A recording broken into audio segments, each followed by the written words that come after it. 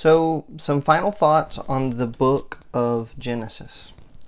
As I was walking through and reading through the book of Genesis every day for the last year and a half, I was surprised at how many foreshadows came into the text. I was shocked at how the book of Genesis is setting up everything in the entire Bible. I was even more shocked at how just fascinating these stories are, and they're like a thriller. I was shocked as I was reading to see these stories leap off the page in a way that I never have before.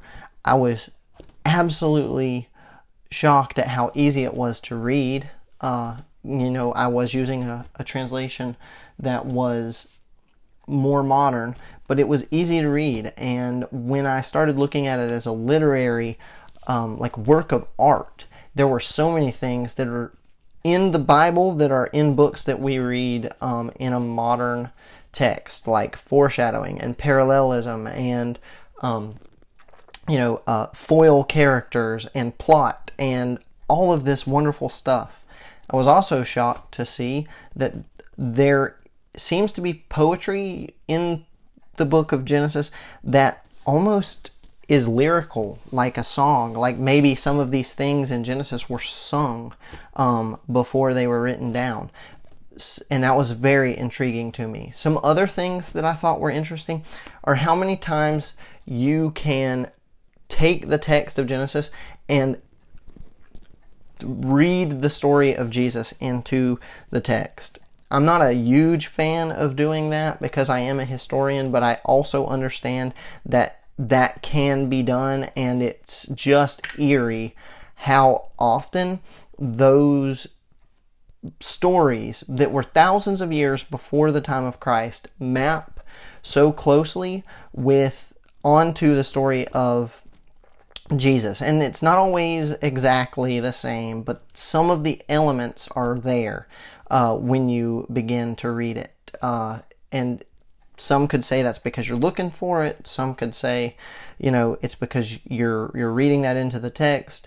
But all the elements of what's happening in the story of Jesus are right there in Genesis. And so I don't think this is necessarily a mistake, given that the Gospels were written by Jewish people who would have been steeped in the Old Testament, and specifically Genesis. I was also interested in seeing all the ways that Genesis kept throwing ideas back on itself. So like at the end of the book, it was very much calling back to the first part of Genesis in very subtle ways that you have to read and reread.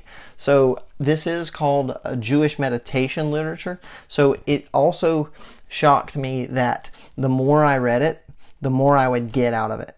I was also shocked to see if I read the text differently, I would get more or less or something different. It wouldn't necessarily be more. It wouldn't necessarily be less. It would just be something different.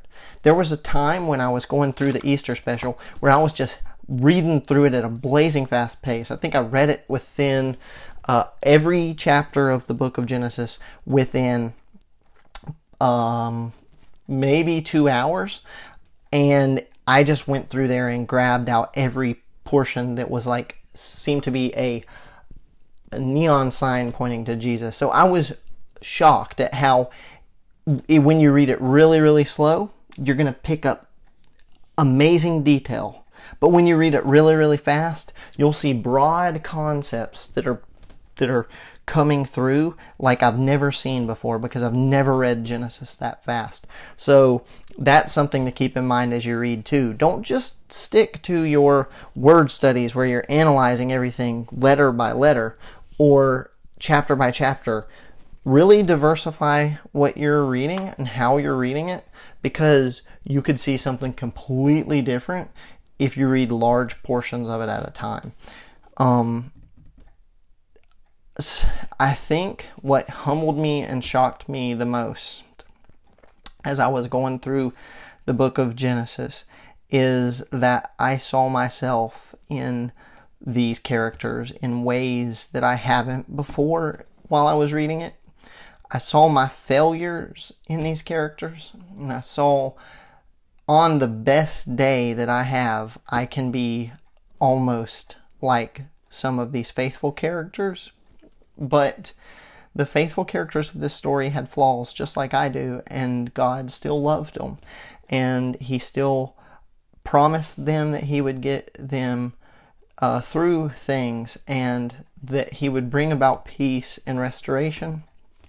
And so it just humbled me to read through this story and look at the people who were in the text, like Adam and Abraham, who had failures and flaws, but God loved them anyways. And so that was probably the biggest takeaway for me, is just to read this book and to see myself in these characters and know that even though I'm flawed, God loves me and God cares about me. And even though it seems like the world is spiraling down out of control, God is going to take the evil that's going on and change it for good, which is how the story ends. And that was the most humbling and probably most influential thing that I read in the book of Genesis as I did this 1-minute Bible commentary, was just the fact that we screw up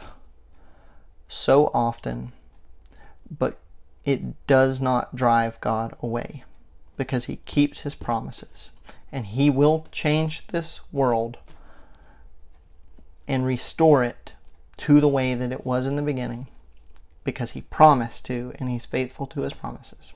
So I hope that helps you. These are my final thoughts on the book of Genesis, and I look forward to talking to you again in a little while when we go through the book of Exodus.